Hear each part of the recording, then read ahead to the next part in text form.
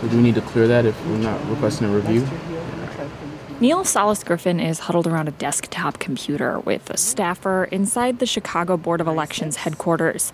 The 31-year-old tech entrepreneur and Southside native wants to be the next mayor of Chicago. But he's here on the 6th floor of the county building, fighting to get his name on the February ballot. That's after another candidate's campaign accused him of not having enough good signatures. They challenged, actually, a majority of our signatures. So I'll show you real quick. So if you just look, if there's anything with any column with a mark on it. He pulls out one of those big blue reusable IKEA bags, and it's filled with stacks of paper. So if you look through that, basically we're going to go through a good chunk of our 18,000.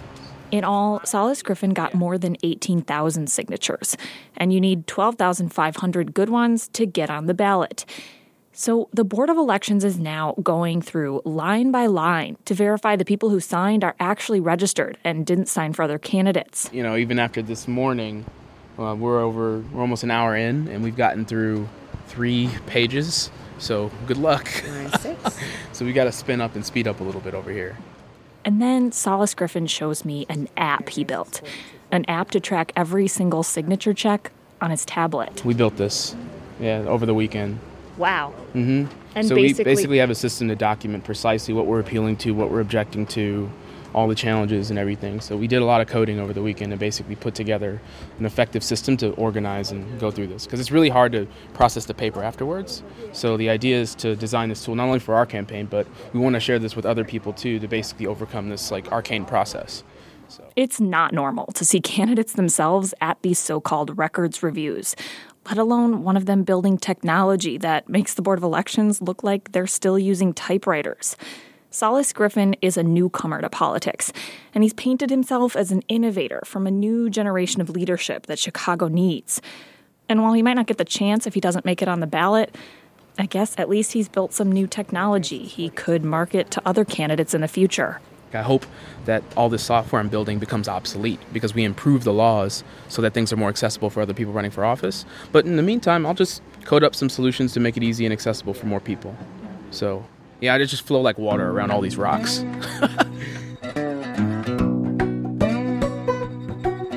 Hi, everyone. This is On Background, the WBEZ Politics podcast. I'm Becky Vivi. This week, nearly 24 candidates scrambled to get into the Chicago mayor's race. Now, some are struggling to stay in it. We'll help you understand the weird ritual that all campaigns seem to love talking about. Ballot challenges. Who's in, who's out, and what this process has revealed about some of the candidates. I'll be joined by my editor, Alex Keefe, later to help break it all down. But first, Claudia Morell catches us up on how we got saddled with this gargantuan field of candidates in the first place. Believe it or not, this crazy mayoral circus was kind of quiet at the beginning.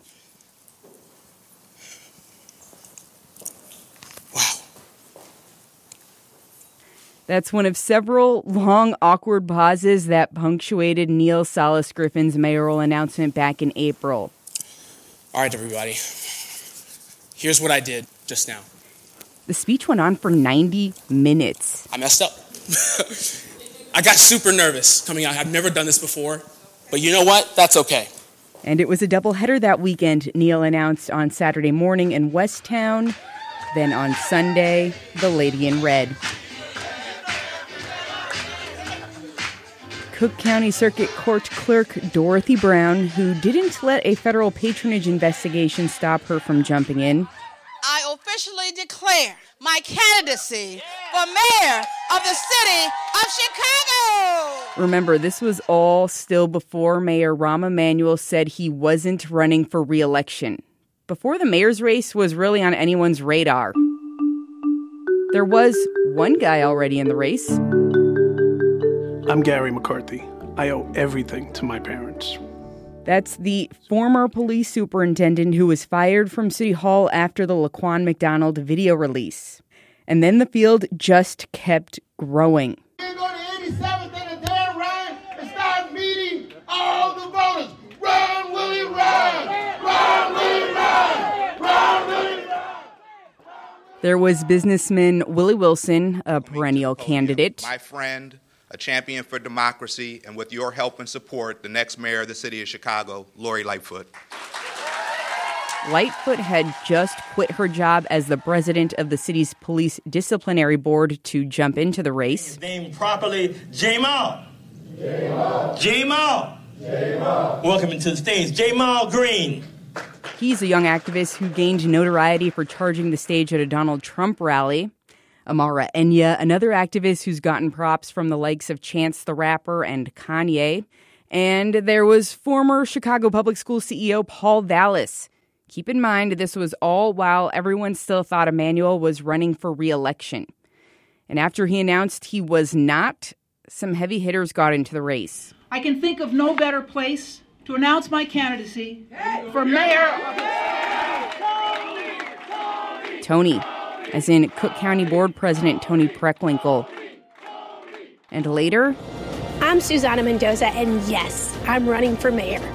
We can shape Chicago's future together. Throw in Bill Daley, brother and son of two former mayors, Gary Chico, a former candidate himself, and, well, there's just a lot of candidates, even more candidates, and we don't have tape of them all.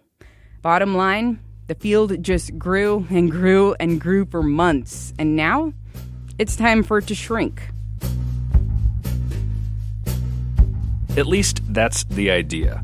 Hi, I'm Alex Keefe. I am the politics editor at WBEZ, and I am driving the show this week because I am here as a guest with Becky. Hi, Becky. Hi. Who has been covering petition challenges all week for us, so I am going to be asking her some questions this time. Perfect. So, Becky, campaigns have to file a certain number of signatures to get on the ballot. Then their opponents basically have like a week to look through all their opponents' petition signatures to try to see if they're bogus. They lawyer up. They file these challenges.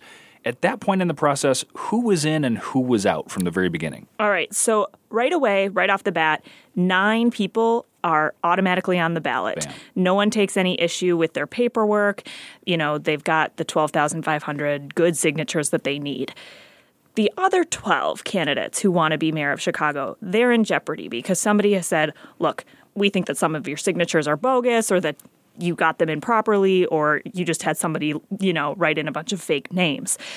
And also at that time with these challenges, we see a few interesting trends emerge about who is going to challenge who. Yeah, like what can we learn from that kind of wonky process? What does this tell us about the mayor's race? So what's interesting about the challenges is, and I'm going to preface this by saying it sounds really crude and pretty old school to talk about people voting in ethnic or racial blocks, but there are definitely patterns that emerge with rivalries, if you will, between candidates. So we have Tony Preckwinkle. She's the Cook County Board President. She's a Black woman, and she also heads the Cook County Democratic Party.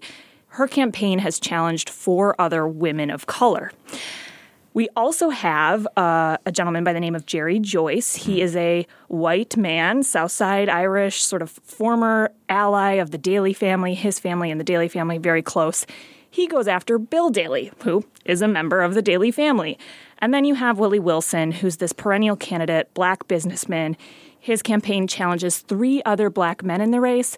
You've got State Rep LaShawn Ford, 23-year-old activist Jamal Green, and 31-year-old tech guru Neil Solis Griffin, who's the guy you heard earlier. And so basically, Al, there's this numbers game going on. And people are in other people's lanes, and they want to clear out their lanes so that they can run an easier race. So these challenges have been going on in this subterranean bureaucratic government office for the last couple of weeks, which is in the Pedway, so like underneath the loop in downtown Chicago. Becky, you've been spending a lot of time there, for better or for worse. What has been happening so far? Yeah, it's this like underground political world. But what we've seen so far is that since all of the challenges got filed, 3 have been dropped. So we've gone from 9 people on the ballot for mayor to 12. Okay. So we're at 12 right now. So it's 3 more people got in. Yes, it's going to be kind of a crazy ballot for you to read when you head to the voting booth in February. But these are the 3 that got dropped. Paul Vallas, the former schools chief, dropped his challenge to Gary McCarthy, who's the former police chief. Jerry Joyce, the Southside Irish guy I was talking about, friend of the Daleys, he dropped his challenge to Bill Daley. Oh. So that leaves McCarthy and Daley with a spot on the ballot. Right. And then the big one this week, Preckwinkle dropped her challenge to Illinois Comptroller Susana Mendoza. These 2 women have been seen as sort of front runners in the race, and that's really playing out actually in polling now. We had a couple of polls this week that were released. They also have very high name recognition. They both hold elected offices. People have heard their names before.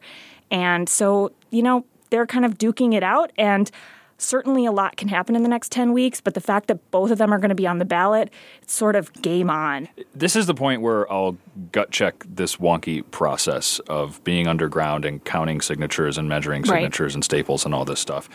Why should we care? Like, why should a normal Chicago voter care about the ins and outs of ballot fights? Well, it's interesting. This actually came up on Twitter this week. Political consultant Joanna Klonsky, she put this question out to people and said, hey, does anybody who's just an average voter care about these petition stories? And most people replied with, nope, don't care, not interested, too wonky. One guy wrote, it's like a story about what might be on the menu when a new restaurant opens next month. Or this other guy said, I like to know the final outcomes, but the day-to-day of lawyers litigating petitions in the pedway near Subway is not interesting at all. So, yes, I'd say even to political insiders and people who are aware of this process, it's hard to get super into it, and especially the average Jane. This is very boring and seems very petty. Most people really just want to know who's on my ballot, what do they stand for? But unfortunately for average Jane, this is where we're at, and unfortunately candidates aren't really talking enough about their positions, and they're talking about other people's petitions instead. Right. It's been really horse racy so far. Yes. Like, we've had a few policy white papers, but really it's sort of like this back and forth stuff, largely about ballot challenges. So, so we haven't had that much to say when it comes to policy yet because the mayoral candidates aren't talking about it all that much. So, so what does this ballot challenge process say about how these candidates might govern? Well, I would say that this definitely tells people a lot about candidate personalities. So this is the part of the race where if you've never heard about any of these people, you're learning a little bit about who they are and what their personalities are like. For example, there was a heated exchange between Jamal Green, the young 23-year-old activist, who is being challenged by businessman Willie Wilson, and his lawyer and Jamal Green had this sort of heated exchange in the Board of Elections headquarters this week, shouting at each other about the signatures and this whole process and if this really is democratic. And, Wilson's campaign has really painted Green as kind of a petulant child. At one point, there was a quote out there saying, Jamal Green needs to fix his pacifier. Ouch. That's pretty rough. Yeah. But at the same time, some might say, well, Wilson's effort to remove other black men from the ballot, that's also been criticized as being undemocratic. And that's something you hear from Green's camp and other folks who have been challenged by him. Toni Preckwinkle also, her challenges against other women of color, that's been criticized. Susana Mendoza, before the challenge got dropped, she went on WTTW and sort of first thing out of her mouth was, why is Toni, in the year of the woman, why is Toni Preckwinkle trying to get other women off of the ballot? That's not a very leader-like thing to do. What we're seeing today, Carol, is completely unprecedented. You have the highest-ranking woman of color who's in charge of the Cook County Democratic Party, who frankly should be setting an example of greater access for women in today's age, Trump America, the year of the woman, but instead chose to only challenge the petitions of women of color. 5 of us. I'm not the only one. 5 women of color. Lori Lightfoot, also facing a challenge from Toni Preckwinkle, has spoken out against this as well. She's made a decision that she's going to use a relic of the machine because she favors the machine to try to exclude me and other women of candidate from the ballot. That's not right. That's not what people want. They want change. But supporters of Toni Preckwinkle say she's a very experienced politician. Her lawyers' arguments have all been to do with keeping the integrity in this process, and that could be really appealing to voters as well. I would say, too, this is the big first test for many of these candidates, especially the newcomers. Their ability to survive this strange and quirky Chicago process of knocking each other off the ballot is a test for when they're in office. Are they going to be able to withstand hot water and other kind of scrutiny that's definitely going to get thrown their way once they're in office? So when are we going to know who is actually on the February 26th mayoral ballot? Well, Al, the ballot was supposed to be certified on December 20th. But there are still a lot of challenges still going on. We've got those 9 candidates still up in the air. And so we're kind of in a stay tuned mentality. The Board of Elections will likely have some more information for us throughout the holidays. And I would bet sometime in early January. And then hopefully we can hit the races on policy. All right. Thanks, Becky. Thanks, Al. That's all for today. Reporting for this episode comes from Claudia Morell and me, Becky Vivi. Our editor and this week's helpful host is Alex Keefe. Our producer is Justin Bull. You can rate, review, subscribe, and download the On Background podcast in Apple Podcasts or wherever you get your podcasts. You can also follow all of WBEZ's political coverage at wbez.org/politics and always on air at 91.5 FM.